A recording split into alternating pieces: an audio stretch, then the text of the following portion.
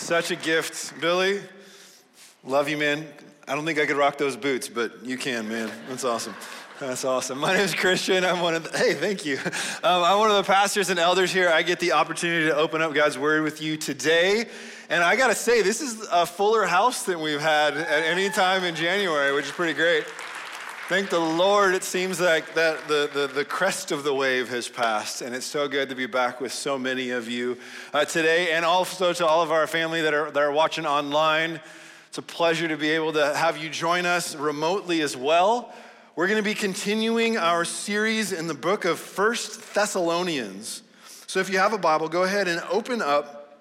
We'll be looking at chapter 2, verses 1 through 12 today. We've got some Bibles. We got some guys who would love to put a Bible in your hands. If you need one, you can just throw your hand up. Otherwise, if you want to watch it on your phone, I'll have a lot of the text up on the slides, up on the screens here as well. But I just want to mention one thing to you guys as we continue. This is week 3 of our series in 1 Thessalonians. We'll be finishing that up right about Easter time, and then hopefully starting 2 Thessalonians right after that. And if you haven't already started to, I would encourage you during this springtime as we're in these two books, take time to read them or listen to them repeatedly. The nice thing about both of these letters is that they're rather short. You can read them in one sitting if you want to. You could listen to them on your drive to work, things like that. There's 5 chapters in 1 Thessalonians, 3 chapters in 2 Thessalonians. That's 8 total, which means even if you do a chapter a day and then double up one day, every week you can go through both of these books. And the benefit of that repeated reading, listening, meditating on God's word, is that not only will you have to take my word for it or Todd's word for it, but through your own acquaintance and familiarity with God's word, you will see connections. You will catch the main themes. You will be able to join in the conversation, whether talking with the people in your house, your community group, and so forth. I would highly recommend that to you. One of the things that's remarkable about 1 Thessalonians is that Paul spends more than half of the book recapping. The first 3 chapters are basically all a recap of his history with the Thessalonians. So in some ways, the first half of the book is really, it's like the previously on segment at the beginning of a TV show, where it's like, okay, remember what happened in the past, because you're gonna need to know that to understand what's coming ahead. And so over the first 3 chapters of this book, Paul basically just says, okay, here's our shared history together. As Todd walked us through chapter 1, by and large, Paul's emphasis in that chapter is, here's what we saw in you, Thessalonians. When we brought the gospel, we saw it come to life. And not only that, we're hearing about your faith from other people, even in this time that we've been apart. What we're going to look at here in chapter 2, verses 1 through 12, is where Paul shifts the focus from what he saw in the Thessalonians to what the Thessalonians saw in him. You remember what you saw in me and in Silas and Timothy when we came through. Then in chapter 2, verse 13, he shifts the focus back for a second to, okay, then after what you saw in us, here's again what we saw in you, the way you received God's word and you began to grow in your faith even in the midst of difficulty. And then basically the majority of chapter 3 is Paul addressing their time apart. I had to leave abruptly. I didn't want to leave. I wanted to get back. I kept trying to get back, and so far I haven't been able to. So that's why I sent Timothy to you, to check on you, to see how you're doing. And then Timothy came back and he brought the report, and that's why I'm writing you this letter. Does that make sense? And then in the rest of the book, he kind of gives them some instruction and some encouragement. He's saying, okay, kind of until I get back with you, here are some things that I want you to know so that you can continue to grow in your faith. And I thought Todd did such a great job last week of really framing this for us, that the purpose of this letter, by and large, is to reshape our perspectives, to help us see things differently. That's what Paul's doing for the Thessalonians. They're in the midst of suffering. They're in the midst of, even if it wasn't out and out like physical persecution, they're being separated and ostracized from their family. They don't fit in their culture anymore. There's this separation and isolation that they're feeling.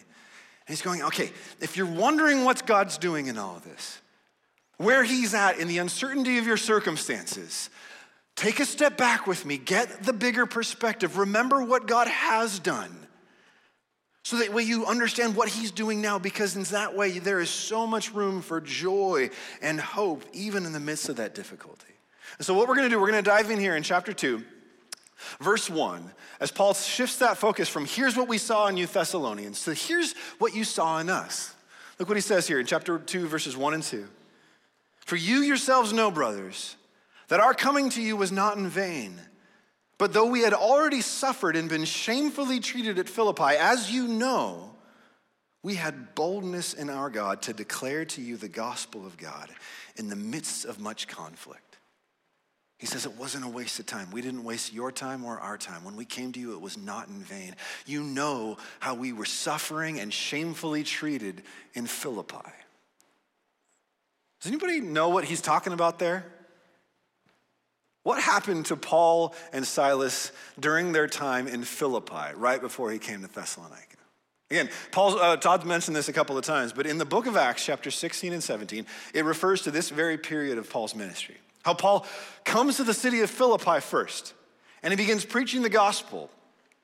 And yet there's this slave girl who has a demon who could tell people's fortunes. Okay, I can't do the math on how all of that worked, but basically as Paul and Silas go through the town preaching the gospel, this girl is trailing behind them, constantly calling out, "These men are servants of the Most High God who are declaring to you the way of salvation." True message? Yeah. But it got really annoying after several days, right? It says Paul got highly annoyed by this after several days, and he finally turns around and looks at the girl. He casts out the demons. And rather than be a cause for joy that this image bearer of God had been freed from demonic oppression, her masters, her owners, only see her as a cash cow that's gone dry. We can't make money off of her anymore. And they get really mad at Paul and Silas, so they drag them before the rulers and they say, "These men are advocating customs that are against Roman law. They're saying things that we cannot accept." And the rulers, without even verifying or even checking Paul's identification, order Paul and Silas to be beaten and thrown in jail, which was a gigantic no-no to do to somebody who's a Roman citizen like Paul was. And while they're in the jail that night, you probably may be more familiar with this story, there's an earthquake. And all the doors of the jail are opened, and the jailer wakes up, somehow slept through the earthquake, or maybe the earthquake woke him up. He opens his eyes, he sees that all the jail doors are open, he figures everybody's left. I know what I need to do. I need to kill myself, make it look like I died in this escape attempt. Otherwise, if my bosses come and find me alone in the jail, I'll be killed by them, and my family will be shamed because I failed at my duty. And he's about to kill himself, and then Paul says, "Hold on a second, we're all here. We didn't leave." And long story short, Paul begins to share the gospel with this jailer. The jailer takes him home, binds their wounds. Paul shares the gospel with his family. They all come to know Jesus. They get baptized that night. And in the morning, the rulers of the town, they basically come with their tail between their legs and go, "Hey, so we looked into it a little bit more. We realized we beat a Roman citizen. That could really get us in trouble. So can we just keep this between us? Can you just nicely leave town?" And so Paul and Silas agree, they move on, and the very next place they come is Thessalonica. They come into Thessalonica, and that's where Paul goes, "Look, you remember what happened to us in Philippi, and you know that when we came to you, the situation didn't get much better. We began to preach the gospel, we were in the synagogue, we were around town, and eventually the Jews who didn't believe got jealous of the Jews who did believe, and so they tried to do the same thing that happened in Philippi. They tried to drag us before the rulers of town, but they didn't find them. They couldn't find Silas. They couldn't find Paul and Silas, so they grabbed the next best thing. They grabbed this guy, Jason, who was the guy that was hosting Paul and Silas in his house. They drag him in front of the rulers. They make him pay a fine, and at that point, the believers in Thessalonica say, "Hey, Paul and Silas, it might be good to move on." And so Paul and Silas move on to Berea, and they continue to preach, they continue to church plant, and they continue to suffer for the gospel. Paul goes, "You know all that. You know that whole history of what we dealt with while we were with you. And yet you know it didn't stop us. We had boldness in our God to keep preaching." In many ways, what Paul's doing, because they had to so abruptly and probably in an unplanned way leave town, and because he keeps trying to get back, but different circumstances have kept him from getting back, a huge part of the purpose of this letter is to address that distance. The elephant in the room, where'd Paul go? Why isn't he here? Let me explain why I left and why we haven't come back yet. I think Paul knew, like many of us have learned over the last few years, that when there's prolonged distance between people, it causes tension in relationships, right? Like we have that saying in our culture of absence makes the heart grow fonder. But if we've learned anything over the last few years, we've learned that that's not always or even usually true. More often than not, prolonged absence between people, gosh, it makes the heart grow not fonder, but insecure, apprehensive, suspicious, maybe even a little cynical. Questions start to creep into our mind about those people that we don't see anymore. Why did they leave? Why is there this distance between us? Why don't we hear from them that much anymore? Did we do something? Are they really who we thought they were when we were with them? Was that affection and closeness that we shared, was it real, or was it just the product of convenience? Was there something that person wanted from me or from us? Was there some unspoken expectation that we didn't meet, and that's why the relationship fell apart? I wonder if we saw them again, would it be the same? Would we be able to pick up where we left off, or will the distance prove that we've actually drifted apart? Do you resonate with any of those questions? Have you wrestled with that at all in any of your relationship over the last couple of years, with some of the distance and absence put in place by the circumstances around the pandemic? I mean, maybe you felt like that about people you don't see anymore. Heck, maybe you felt that way about me and the rest of the elders and pastors. Like, what are they doing? Maybe especially during that time when we were relegated to have to do so much online. I resonate so much with this passage because I feel like that's so much of what I've wrestled with in my own life, in my family's life, of relationships over the last couple of years that have been strained by distance and by difficulty and by lack of communication. And the reality is, for some of those relationships, it really did bring to light the fact that, yeah, we are moving in different directions now, even some literally moving to different locations. In other relationships, there's really been sweet reunions. There's been a time to kind of come back together, and almost like Paul does here, remember what we had? Remember? It wasn't fake. Oh man, there really was just kind of a weird fog of war that came in where it was hard for me to understand your intentions and my motivations and vice versa. Wow, we could sit down together and say, hey, what did you mean when you said that? Why didn't you do this? Why didn't we hear from you there? And like come to that point of, oh my gosh, hey, I see. We didn't do it perfectly. But yeah, actually, we can have this place to both address how we missed each other and how we misunderstood each other. Relationships in my life that I do feel like right now are stronger than they were before the pandemic. Because in some ways of the difficulty, right? The bottom line is I think we can all relate to that in certain ways. And I think Paul related to it too. I think this letter that he writes to the Thessalonians is as much for his own heart as it is for the Thessalonians' benefit. I think that's why he starts out in chapter 1. He says, guys, remember what I saw in you? It was real, it was true. Remember what you saw in me and in Silas and in Timothy? And so he begins to unpack from him. He says, let me just clarify for you, in the distance of the time, as you look back on the past, let me clarify for you especially what was motivating us. And in the rest of this passage, he goes into great detail on their motivations. This is what wasn't motivating us. Here's what we were not after as we interacted with you. And here's what did drive us. And he actually starts with the negative first. So if you will, take a look with me. Actually, one thing I want to talk about first before I do that. Back here again in verses 1 and 2, there's this key word that Paul uses, this idea that they had boldness in God to declare the gospel. I want you to hold that word boldness in your mind as we go forward. Like pause for a second right now, close your eyes if it helps, or if you're taking notes, feel free to jot it down. Play a little word association game. When you think about that word boldness, what other words come up that help you describe what boldness looks like, what it means to be bold?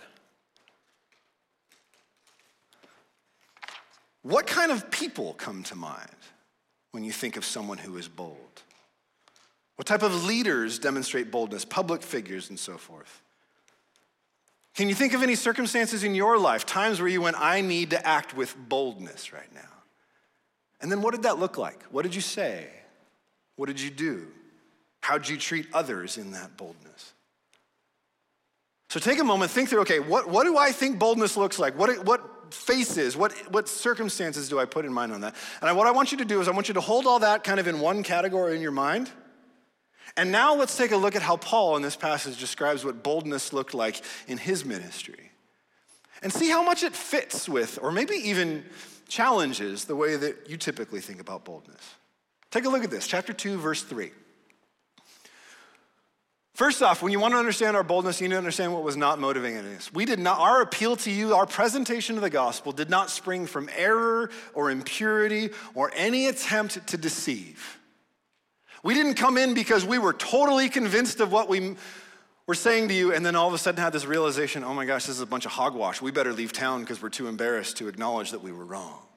That's not why we left, right? There was no impure motives. There wasn't some other underhanded thing that we were after in the way that we preached the gospel to you. We weren't driven by an attempt to deceive you. Again, either by trying to get you to sell you a bill of goods that we didn't believe in ourselves. We weren't trying to deceive you with our message. I don't think in the same way, we also weren't trying to deceive you with the way we carried ourselves. We weren't trying to be one way in public and then something different in private. What you saw with us is the reality of who we were. But then he says this, we weren't trying to deceive you, but just as we have been approved by God to be entrusted with the gospel, so we speak, not to please man, but to please God who tests our hearts. He says the reason why we came in boldly was because we know that we didn't take this ministry on for ourselves.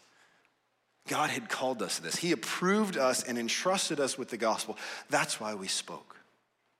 And he speaks in this way of a past thing.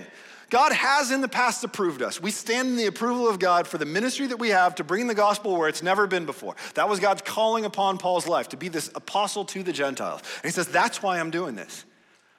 But it's also not just something, oh yeah, I've got the degree up on my wall of when I was approved and now I just do what I want. He's not operating like some tenured professor where he goes, I've got job security and now I can just mail it in.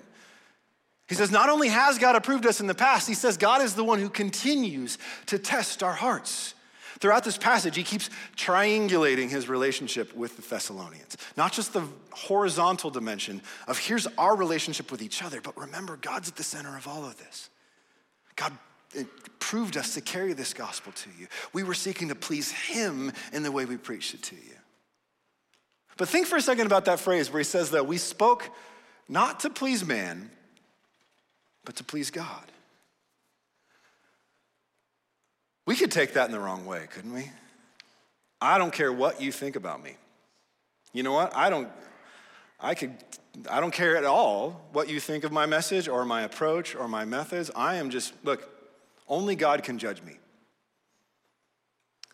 We need to make sure we understand when Paul says he wasn't driven by pleasing man, but by pleasing God, this was not licensed to be a biblically accurate jerk. To beat people over the head with God's word. To say, hey, God says it. You got a problem with that? Take it up with him. Like we see, and we'll see even later in this passage, Paul deeply cared about the people that he reached. He deeply cared about the people that he preached the gospel to and discipled. And yet he also wasn't fundamentally driven by the desire for their pleasure, for their approval. We see throughout the book of Acts that Paul was a very careful observer of culture. He would come into different towns. He would listen carefully. What are the hopes and fears and concerns? What are the values of these people? How do I speak the gospel into that? He didn't have just one canned gospel presentation. But he knew how to take this same message of hope in Jesus through his death and resurrection and craft it to hit people right where they needed to hear it. Not hide the parts of the gospel that he knew would be embarrassing or challenging, but be winsome, be considerate. And yet, for all of that consideration and skill and like precision strike sort of, let me speak God's truth right to your heart, what was often the result of Paul's preaching? What was that? Imprisonment, suffering, persecution. On the one hand, he's going, look, if our job was to please people, we were doing a pretty lousy job of it. But we weren't driven by that. He's answering the question, why were we bold? Why did we keep preaching the gospel in the midst of much conflict? Well, first off, he says, because our boldness there in verse 2 is in God. It was from him. He emboldened us. He is the one that we were seeking to serve. He was the one whose approval we wanted. Our boldness came from God. And because our main goal was never to please people, but to please him. That's why we could keep going. He's not talking about being hard and uncaring and insensitive. He's actually talking about the boldness that enabled him to keep caring, even for the people who mistreated him. That's the boldness that Paul's talking about. A boldness without bitterness. A boldness that leads to these two things. If there's one thing that has been a big thing my wife and I have talked about a lot over the last couple of years, it's these dual traits that we want to grow in. We want to have soft hearts and thick skin.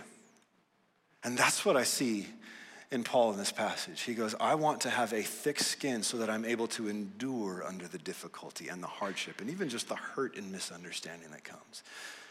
But in that thick skin, I want a soft heart. I want to care deeply about people. How do you do that? With a boldness, a courage that comes from God that allows you to care and keep going.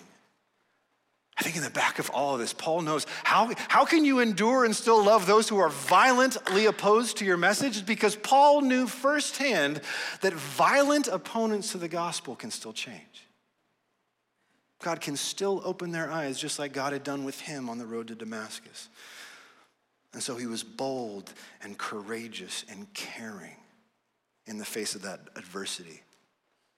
Take a look with me at verse 5. He says, for we never came with words of flattery. We weren't trying to butter you up. We weren't trying to get something from you. As you know, nor with a pretext for greed. We didn't want your money. God's witness. Again, in that time, let's triangulate the relationship. In the time that we've been apart, if you've started to doubt our motives, don't just take our word for it. Go to God who holds us together. Say, God, I'm struggling, trusting that Paul really had my best interests at heart. Paul said, exactly. Go to him. He's the witness between us. He's the one whose approval we're seeking. Like, go to him on this. Help bring your concerns to him. Verse 6, he says, nor did we seek glory from people, whether from you or from others. We weren't just after your esteem. We weren't just trying to raise our profile through you. This wasn't about patting our egos or using you guys as a launch pad to some bigger and better ministry somewhere else. Hey, look what I did with Thessalonica. Watch what I can do in your town. You saw the way that our preaching seldom brought us glory, more often brought us pain and embarrassment like what we suffered in Philippi. And so you know, if what we were really trying to do was gain glory, again, we were doing a pretty lousy job of it. At least if it was glory from you. Verse 6, at the end of it, he says, actually, out of everything I've said we didn't do, here's one thing that we could have done. We could have made demands as apostles of Christ. I think he says they could have done that, not because it would have been right, but I think because it would have made sense to the Thessalonians. They were used to people coming in and flashing their credentials. This is who I am. Here's my ID. Treat me appropriately. They were used to the traveling orators and philosophers who would come throughout the Roman Empire their main skill was eloquence. Watch the way I can turn a phrase. Watch the way I can wow you with the pleasurability of the words that come from my mouth. And as a matter of fact, you want to see it? Here's the fee. Pay up front. Paul's like, we could have come in with like a writer for our evangelistic campaign. If you want us to come in and do our ministry in your town, here's the things we need on the front end. We could have made those demands. That would have made sense to you, but it would have been totally out of step with the lifestyle of Jesus. Because we weren't driven by self-promotion or self-importance, even though you would have understood that. We were driven by a boldness that looked very different. And check this out. This is where he really gets to the heart of it. If you've checked out for a little bit, check in right now, because look at this. Look what he says their boldness looked like in verse 7. We were gentle among you. A few minutes ago, when I asked you to play a little word association game with the word boldness. Okay, show of hands, complete honesty. How many of you guys did the word gentle pop in your head? Me either, not before studying this passage anyways. Gentleness. This is why Paul's writing, to shift our perspectives. Things are not as they seem. We're used to the kick butt and take names kind of boldness. The people who just come in and clean house and get stuff done. He says, no, you want to know what our boldness looked like? It looked like gentleness. Our boldness, he says, looked like a nursing mother taking care of her own children. Again, When I asked you to picture people who exemplify boldness, how many of you guys pictured a mother nursing a newborn? That's boldness. I didn't before studying this passage, but you know who maybe thought of boldness in this regard? A mother who's currently nursing a newborn, that has a newborn at home.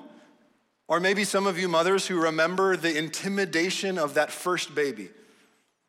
The intimidation as the sun goes down, you go, oh my gosh, it's gonna be another night in which I don't know if I'm gonna get any sleep. I'm gonna have to do I don't know how many feedings. When Paul says later on, he says, we were affectionately desirous of you. We loved you. We were ready to share with you not just the message of the gospel, but our own selves. You go, yes, I know what that feels like. For 10 months to have this share my own self with this child that is growing and developing inside you. All of the energy and nutrients come from me. And then even after that baby is born, you know, the self-giving, the emptying of your own self for the sake of your child doesn't stop there. There is so much self-giving, self-emptyingness in motherhood. There's so much boldness in the relentless gentleness of a mom who gets up again at that cry at 3 a.m, even though she goes, I don't know how I'm gonna do this. I think this is why Paul, as a single man with no children of his own, could look at the image of a nursing mother and go, that's bold. That's courageous. That's what I want to be like as a maker of disciples. I want to be willing to sacrifice myself and pour myself out in order to see people come to new life in Jesus and then get established in that new life in Jesus. Help them thrive. I want to be like a nursing mom. That's what I tried to show you when I was with you. Look at verse 9. He goes on and he says, for you remember, brothers, our labor and toil. We worked night and day. Most commentators think when he's talking about labor and toil, he's actually talking about actual physical work. We know from the book of Acts that Paul was a tent maker or a leather worker. He had a skilled trade that was needed in every community, like an electrician or a plumber, or I guess you could say even like an IT technician in our day. Wherever you go, you know there's gonna be work for you because everybody needs those things. And so in whatever town Paul could go to, there was work that he could do to provide for himself and his companions. And so he says, we worked night and day. Why? So that we would not be a burden to any of you while we proclaim to you the gospel of God. He says, we were working while we proclaimed the gospel. You know what that probably means? The majority of Paul's preaching and evangelism and discipleship didn't happen in settings like this. We know from Acts that he would go to the synagogue on the Sabbath day and speak to the Jews, perhaps in a gathered setting like this. But most of his work happened on the job. Perhaps with the people who were engaged in the same trade around him, the people, the customers that would come in for work. Perhaps as the church was established, the new believers, they'd come, hey, Paul, I want to know more about what it means to follow Jesus. Okay, come to work with me tomorrow. We'll help put this thing together for this dude down the street who ordered this cool leather thing. And then we'll talk about Jesus along the way. It was an as he went along kind of ministry that he had, which might sound more approachable, right?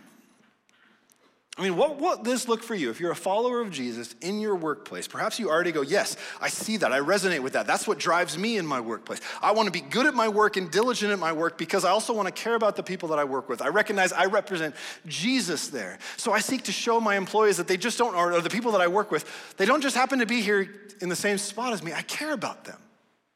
And even if in my line of work, it's kind of iffy to have too many deep conversations in the midst of work, that's why I care about the people I work with outside of work. I seek to build those relationships because I want to see people reached with the gospel. But again, think of this imagery of a parent. He already said, we were like nursing mothers with you. And he says, we worked night and day. Why? So that we wouldn't be a burden to you. If you're a parent in here, you can resonate with that desire, right? Like parenthood, in many ways, is a burden. There is weight to carry with it, to provide and protect and teach and guide our kids. It is a burden, and that's okay. That's a good thing. I mean, that's what we signed up for, whether we knew it or not. That's our job. But kind of like Paul says here, like the parent-child relationship is very purposefully imbalanced. There are ways in which we as parents want to care for the burdens and bear the burdens of our kids, but we want to be sensitive. We don't want to put more weight on our kids than their age or their strength or maturity is able to bear. We want to bear their burdens. We don't want to expect them to bear ours. Now again, as kids grow and mature, they're able to take on more responsibility. They're able to handle more burdens on their own. And eventually, down the road, the parent-child relationship, the balance of it totally flips the other way. As parents age, and then they need their adult children to take care of them. As a matter of fact, Paul talks about that elsewhere, like in 1 Timothy. He says it's time now for adult children to make some return to their parents by bearing their burden now in their old age. But that's kind of the point, right? That speaks to the end goal of parenting. Wanting to see our children grow to maturity is not just so that they can fend for themselves and be independent on their own, but see them mature to the point where they willingly choose to bear the burdens of others, care for others. That's something, the ages our kids are at right now, kind of that upper elementary, early teenage years, that we talk about pretty often in our home. That maturity is not just about being able to handle your own stuff, take care of yourself, but willingly choosing to take care of others. That's what my wife and I seek to model imperfectly in the way we walk with them, because we want to have our eye to that horizon. Not just, we want to enjoy the ages that our kids are at right now and not be in a hurry. I love how some of you guys who are older parents have been like that in our lives. Enjoy every day, it goes fast. As people have often said, the days are long, but the years are short. And I feel that right now. But I want my perspective as a parent to be shaped not just by where my kids are at right now, but by the men and women that I already see them becoming. I think that's what drove Paul in the way he interacted with the Thessalonians. Not just with an eye to where they were right now, but where they were heading. Take a look with me at verse 10. He says, "You're witnesses, and God also, how holy and righteous and blameless was our conduct toward you believers." We'll get more, and especially into that idea of holiness later. Paul goes into a lot more idea about holiness in chapter 4. But again, Paul's point here is you saw we were the real deal. We were talking about this in sermon prep this week, and actually Thomas Shear, he made this great point where he says, I look at this whole passage and I just see messengers who were shaped by the message that they proclaimed. That Paul and Silas and Timothy were shaped and transformed by the very gospel that they proclaimed to others. And that's what he's saying here. You saw our lives were transformed by this, and that's what we want for you too. Not just to hear and believe this message, but for you to be shaped by the message and to be messengers to others as well. And so he says in verse 11, he kind of flips the metaphor around now, and he says, "For you know how, like a father with his children, we exhorted each one of you and encouraged you and charged you to walk in a manner worthy of God, who calls you into his own kingdom and glory." Back in verse 7, he says, we were like nursing mothers with you. And then here in verse 11, he says, we were like fathers, exhorting, encouraging, charging you to walk in a manner worthy of God. Do you see kind of the growth, the maturing going on in the way he walked with people? When you first came to faith, we were that nursing mom who said, I'm not going to expect a lot from you. I'm just going to pour myself into you to see you established in this new life. But as you grow, I'm training you for maturity. I'm training you to be one who can bear the burdens of others just like we've been bearing your burden. So I want to encourage you and exhort you and charge you and instruct you about who you're becoming. Walk in a manner worthy of the Lord. And he says we did this with each one of you. Not just group organization, group communication, but again, person by person, like a father. As with 4 kids myself, there are those times where it is group management. And then there's that time where it's one-on-one parenting. And sometimes those two things are hard to balance. But again, this is just so cool. You see this dude saying, however long we were with you, you saw we weren't just about gathering a group and gathering and being able to see how many names on my list. We walked with each one of you. This passage makes it so clear that Paul and his companions were not just about making converts, getting people to believe this message and then leave them to themselves from there. They were about making disciples, people who were learning from Jesus, and trusting Jesus, becoming like Jesus, and helping others to do the same. People who could not only take care of themselves, but take care of others. He wanted to see the Thessalonians shaped by the message that had shaped him. And that's why he's so excited in chapter 1. Even though we had to leave, we saw that starting to happen in you. We saw you growing in this new life, and everything we've heard about you since then has only excited us more and more. Do you see, throughout this letter, Paul is writing like a totally unashamed, proud parent. I am so excited by what I see you doing. I see you following Jesus. But think about this for a moment. Paul, Silas, and Timothy, the three guys that are addressed as the authors in this letter, as far as we can tell, they were all single, childless men. How many single, childless men do you know who so freely speak of themselves in parental terms, right? We were like nursing moms. We were like dads with you. They so freely use family language. You might have caught it, but twice in this passage, Paul refers to the Thessalonians as brothers or brothers and sisters. The term kind of encompasses both the men and the women in the group. 18 times in this short letter, he calls them brothers. And the point I think we need to wrap our minds around is this.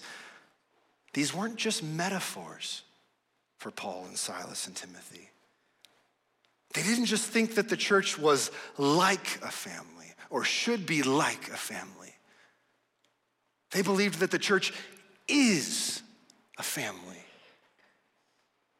Through their shared faith in Jesus. This is why he introduces God in the very first verse of the book as God the Father, our shared Father. Through our faith in Jesus, we have all been adopted into this new family. Remember, the point of this letter, reshape our perspectives, help us see things in a new life, and that includes the way that we think about family. That's why he keeps calling them brothers and sisters. Not just like a hey bro kind of a thing or like a term of affection, but as the most appropriate term to reflect the reality of the relationship that they now share in God together. In many ways, everything that Paul's doing here just echoes the way that Jesus himself flipped the perspective of family during his own ministry. Take a look at this. Mark chapter 3. Early on in Jesus' ministry, his mother and brothers don't know what to do with him. They think he's out of his mind, so they go to the town where Jesus is preaching to basically just say, come with us, simmer down, you're causing too much heat. And so the crowd's sitting with him, they say, hey, your mother and brothers are outside seeking you. And he answered them, who? Who are my mother and my brothers? And then looking about at those who sat with him, he said, here are my mother and my brothers. For whoever does God's will is my mother and my sister and my brother. He's reshaping this idea. Family of faith is not just a handy metaphor. It's the reality of the theological reality of our adoption as children of God. Later on, in the classic story of the rich young man who comes to Jesus, what must I do to be saved? Well, you know the commandments. Yeah, I've kept all those. Okay, one thing you lack, sell what you have and come follow me. And he can't do that, and he walks away. And Jesus makes that statement, how hard it is for the rich to enter the kingdom of heaven. It's so hard to let go of what you have to realize what you can have in Christ. And in response to that, Peter goes, well, Lord, what about us? We left everything to follow you. And look what Jesus says later on in Mark 10. Truly I say to you, there is no one who has left house or brothers or sisters or mother or father or children or lands for my sake and for the gospel who will not receive 100-fold now in this time houses and brothers and sisters and mothers and children and lands with persecutions. That's part of the deal. It's a package deal. You can't separate it out. And in the age to come, eternal life. Paul's just reflecting these ideas that Jesus brought when he writes to the Thessalonians. I know when the gospel came and you believed, it brought tension. Some of you have been disowned by your families. You don't fit with your culture anymore. You're patriotic countrymen. You don't fit with them anymore because you're not as woo Caesar as they are. And I get that that feels really isolating. And what Paul's doing here is he's not just saying, hey, we got like a replacement family for you. This isn't just like some consolation prize on a TV game show where it's like, oh, sorry, that was not the right answer. You missed out on the vacation to Hawaii, but here's a toaster as you leave. It's not some cheesy little replacement. He's not overlooking what they've lost. He's trying to give them new perspective of what they've gained. Here's what you have now in Jesus. And again, I think this is very personal for Paul. He writes at length in Philippians about all that he used to have, the sense of belonging and status and inclusion in the people of Israel, and he lost all of it through faith in Jesus and found something so much more that he says, you know what? I wouldn't want that back if I had the choice. I have found something so much more precious in Jesus. Paul, as an unmarried, childless man, was absolutely a family man. He was devoted to the family of God. He poured himself out like a nursing mother to bring new life to those who believed. He encouraged them in the faith like a father, training them toward maturity. He absolutely obeyed the command that God gave to Adam and Eve way back in the beginning to be fruitful and multiply. Not through physical offspring, but through making disciples. Paul had no biological family, but yet he had found something even more lasting and real and eternal in the family of God. Do you believe that? Do you believe that the gospel of Jesus takes this fundamental idea of family, which is the starting point for so much of us in the way that we understand ourselves and our place in this world, and he says even that very idea of family gets reoriented around Jesus? Reoriented around what it means to be now part of this family. The whole idea of family gets shined in a new light through what Jesus does. In some ways, it's similar to what maybe some of you might be more familiar with in Ephesians chapter 5, with what Paul says about marriage. Husbands, love your wives like Christ loved the church. Wives, submit to your husbands like the church submits to Christ. Why? Because actually, marriage from the very beginning has always been about finding its fulfillment in the relationship between Jesus and his people. So when God says back in Genesis 2 that the man will leave his father and mother and the two shall become one flesh, I'm telling you that that mysterious one flesh reality, it's actually about Jesus and the church. So if you're married in here, reorient your marriage to point to the eternal marriage between Jesus and his people. If you're unmarried or widowed in this room and you're a follower of Jesus, you are already included in the ultimate marriage that all human marriages are meant to point you. You're not lacking anything.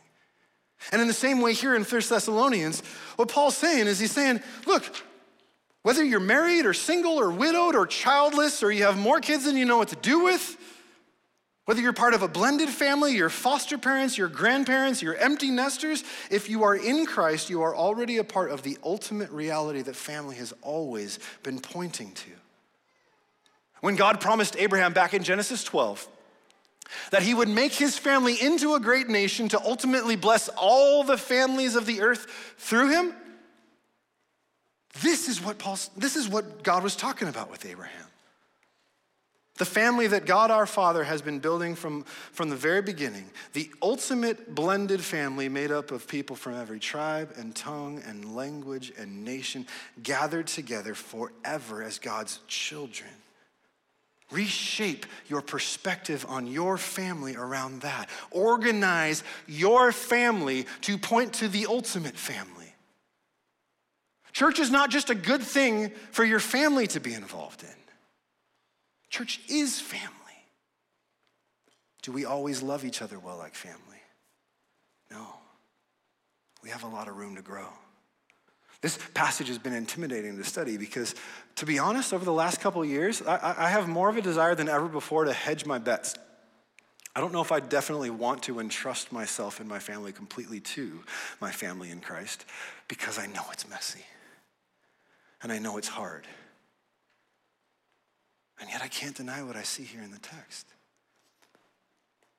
I can't deny that what is good in my family is meant to whet my appetite for the reality of what is good and beautiful and eternal about the family of God. I think about what is broken in my family, what is broken in our family as a local church is to show us our need for redemption and reconciliation in the family of God. And the last thing that Paul says here in verse 12, remember who this family is. Remember who this God is who calls us as children.